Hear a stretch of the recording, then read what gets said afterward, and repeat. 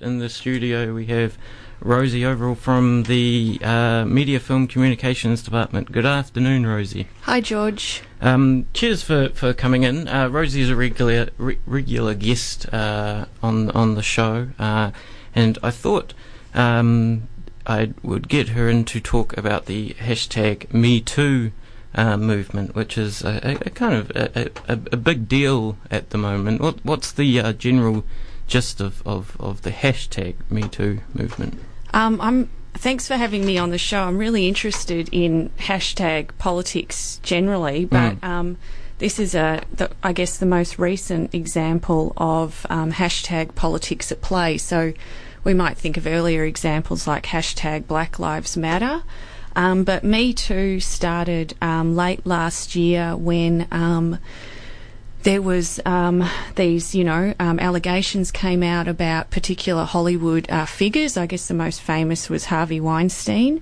And when women like Rose McGowan, the movie star, came out telling these horrifying stories of sexual harassment and assault, a number of other Hollywood women shared similar stories, and it kind of went viral with a lot of women, ordinary women, on social media sharing their stories of sexual harassment in workplaces under the hashtag of Me Too. So we had it on Twitter with, I guess, shorter incidents or people just identifying with the hashtag, so just sharing Me Too but not sharing the story.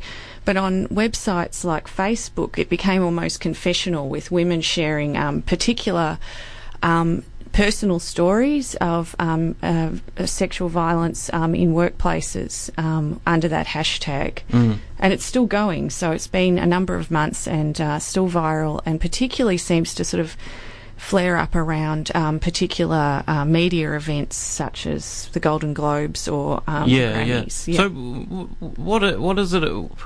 Is it solidarity, or it's saying Me Too, isn't it? It's what does that mean? Is it me? Yeah.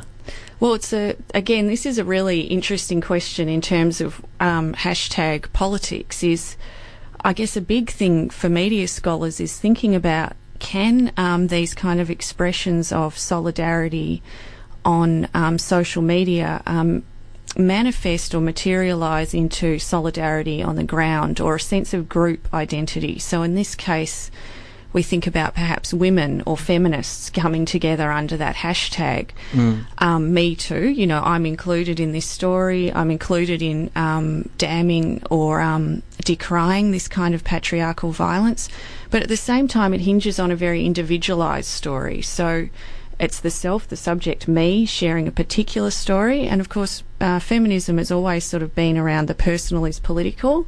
But I think in some ways, maybe in true Hollywood style, we've sort of maybe lost the sense of solidarity of this as a fight against patriarchy through a kind of concern with the salacious details and the sort of singular stories of particular very unusual people, movie stars, right, rather than ordinary women. I can imagine there's two levels to it. There's, I can imagine in our community there's been some kind of consequences or implications or solidarity or whatever, but then there's I guess how we see it on our social media and that kind of thing, and as you say, the celebrity thing has been a big one. The Golden Globes, they had a dress code of wearing black, and I kind of cynically look at the Hollywood establishment and think, tear the whole thing down. What was your reaction to that, to the Golden Globes thing? Well, I sort of had a number of reactions. Firstly, so there was the sort of act of wearing black, but this of course became immediately folded back into the machine of Hollywood. So Hollywood is like any other industry, it's designed to make profit and sell units or move units. So we still had the rehearsal of the red carpet interviews, naming brands and all this, though of course we couldn't wear Harvey Weinstein's wife's brand, which I think fair dues. But this idea, but again at the same time it was a striking kind of moment in the sense that it drew attention to the problem of patriarchy and sexual harassment.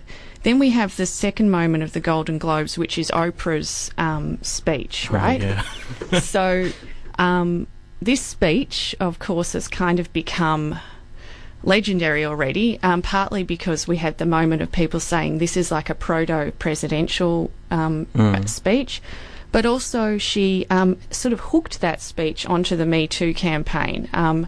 And I thought, of course, it ran on that rhetorical way that American politics often runs. It was very seductive, but it also had this sense that she was saying everything but patriarchy. She was talking about women and sisterhood and solidarity, and again detailed a particular story of sexual violence, a horrible story that she sort of started the speech with. Yeah. But there was this sense that we need to sort of rat out or sort of ferret out the bad people in the industry, and that will sort of overcome it. Whereas this is kind of a simplistic view of how patriarchy works. It's embedded structurally, but also it intersects completely with global capital. So the industry as a whole, you say to tear down Hollywood. Well, yes, to sort of rid the world of patriarchy, we have to also look at the structures in which it's embedded, which are capitalist structures. These men who've been outed are producers. They're the men with the money, just in the Hollywood example, but also in the music industry. So, Kesha's aggressor was a music producer. These kinds of things are intertwined. So it's almost like you want... I don't have so much faith in celebrities, but the kind of bluster and celebration of O's speech, though, as I said, I enjoyed watching it and it had powerful, quotable sound bites, didn't really have the push that I think a lot of the sort of hysterical response that celebrating her warranted. Yeah. And it's funny how it's a historical moment right off the bat. Yeah. Can we? Is it possible for celebrity to talk about those things like capital and patriarchy and how they intersect, or is that impossible politics? It's a really good question, and again, it's one that we often think about, as you know, in media and film studies. And I think one of the good outcomes of Me Too has been the everyday outcomes, in the sense, as you said, locally people have talked about it within our cultural industries or creative spaces. Within sites like institutions like the university, people have kind of used perhaps some of the language of Me Too to actually articulate their own concerns with sexual violence, which cannot be bad. However, there is a tension within an industry like the film industry or the music industry or any of what some thinkers call the culture industries, where it becomes difficult to separate what the brand ambassador of that culture, so a celebrity, they're tied to a particular label or studio or producer, says from their brand image. So a cynical look would be perhaps that Me Too becomes part of their brand. And in a way, then the statements become almost emptied of their charge and political potential. And I think this is a broader problem with hashtag politics. I often put into my normal everyday speech hashtag this, hashtag that, to sort of draw attention to how weird and silly it is that this has become a thing.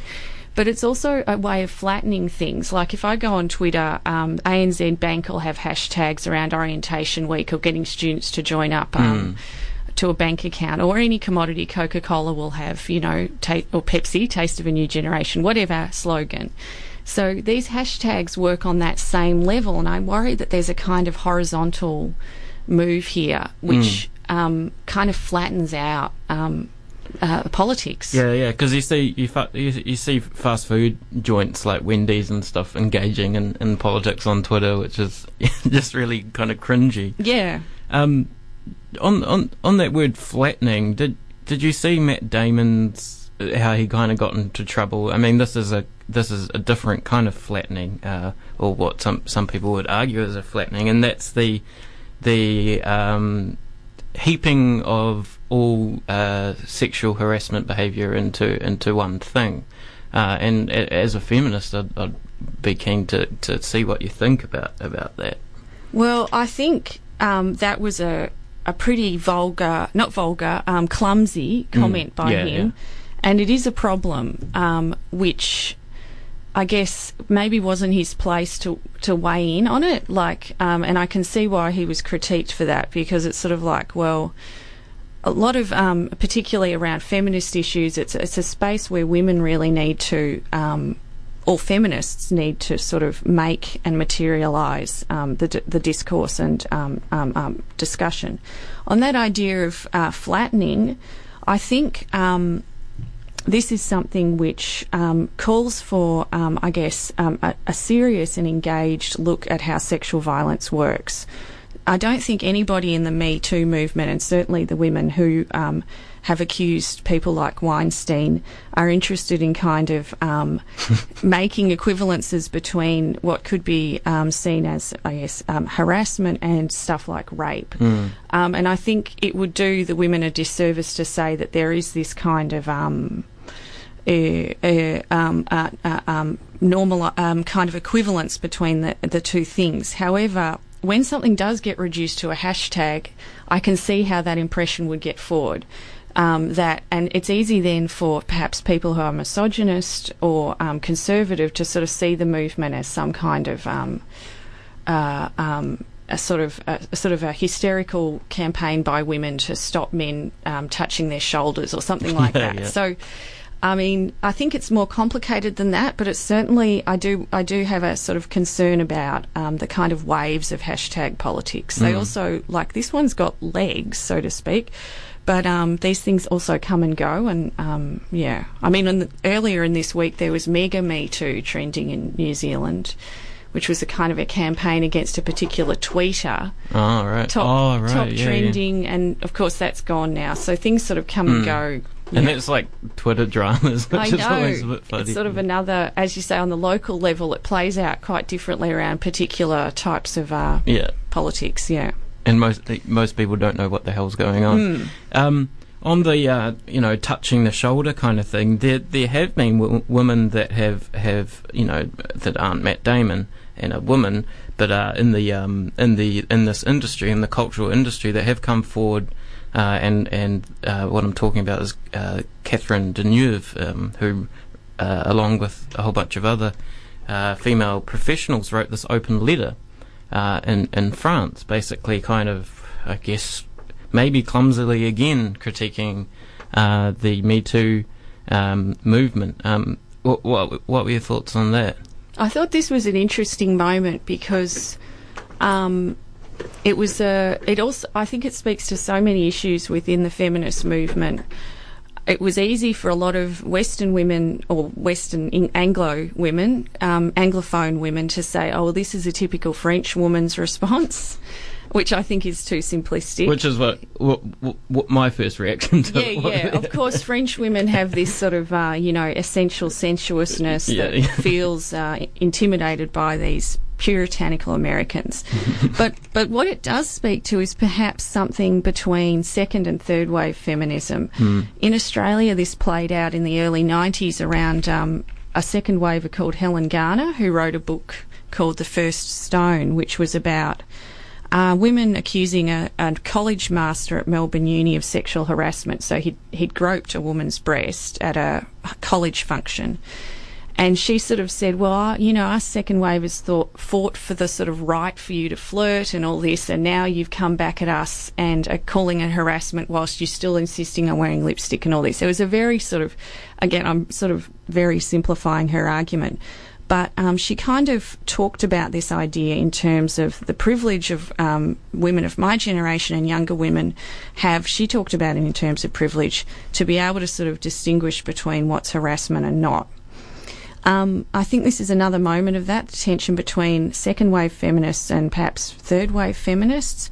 However, what my sort of takeaway from it is that it is complicated. It's not as simple as exclusion or the shutting down of discussion over what sexual consent means or what sexuality means or what, I guess, the interaction between men and women in terms of intimacy might mean. I think these things need to be discussed and need to be sort of nuanced as well. This doesn't mean, and certainly if a woman feels unsafe or the attentions of a man are unwanted, it's absolutely within her rights to sort of push that away and say fuck off or don't do that. However, if there's different sort of circumstances here too. I was saying, and again, this goes back to what we call the Helen Garner moment in Australia. There was a book that sort of came off this. Bear with me, I'm sorry, I'm telling an Australian story, called Body Jamming. And it was kind of a response to that from women of the third wave. And Rosie Braidotti, who you might have read her stuff at uni, wrote an essay in that. And she talked about how women almost feel it, like some... it's sort of like affect or something that fills the room. You know when a guy is sleazy. And this kind of... you need to be within your rights to be able to get out of there or say that's unsafe and change the situation. Not you personally, you might have to go and tell someone else, but there's also situations where something like that might happen, not groping a boob, but maybe touching someone where it is sort of acceptable and okay, and that doesn't cancel out the other situations where you say it's not okay. What I'm trying to say is that it's difficult to sort of draw a binary line here, and it's far more complicated perhaps than Catherine Deneuve or Matt Damon or Oprah could ever sort of account for.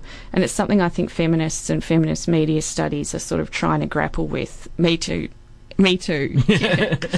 To end, I guess the drawing of a very sharp line is this app. This was an article in the Spin-Off about this app, and it was called Legal Fling. And this apparently creates a legally binding agreement on consent.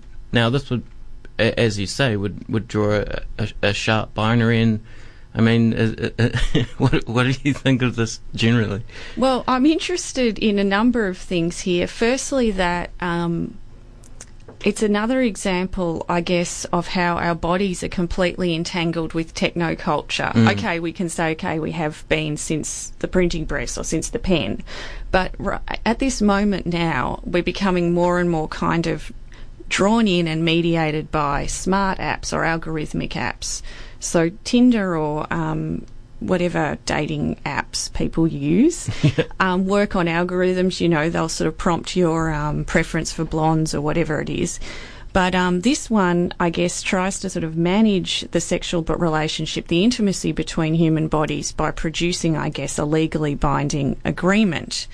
I think this could be useful for if you are that way inclined to sort of feel like you need to do that, because I mean it is a serious thing in court and things like that. Whether there's contention for rape victims over whether they consented or not, this would clear those things up. But I also do find it quite troubling that this entanglement. But at the other end, I mean, sexting, selfies, these kinds of things are already sort of putting that media entanglement into the kind of mediascape we live in. So to me, I guess this isn't so surprising. It's probably just a logical step and actually demonstrates there's a market need for this kind of technology. But I would really be interested if people tweet into your to Radio 1 or text in what they think of that as well.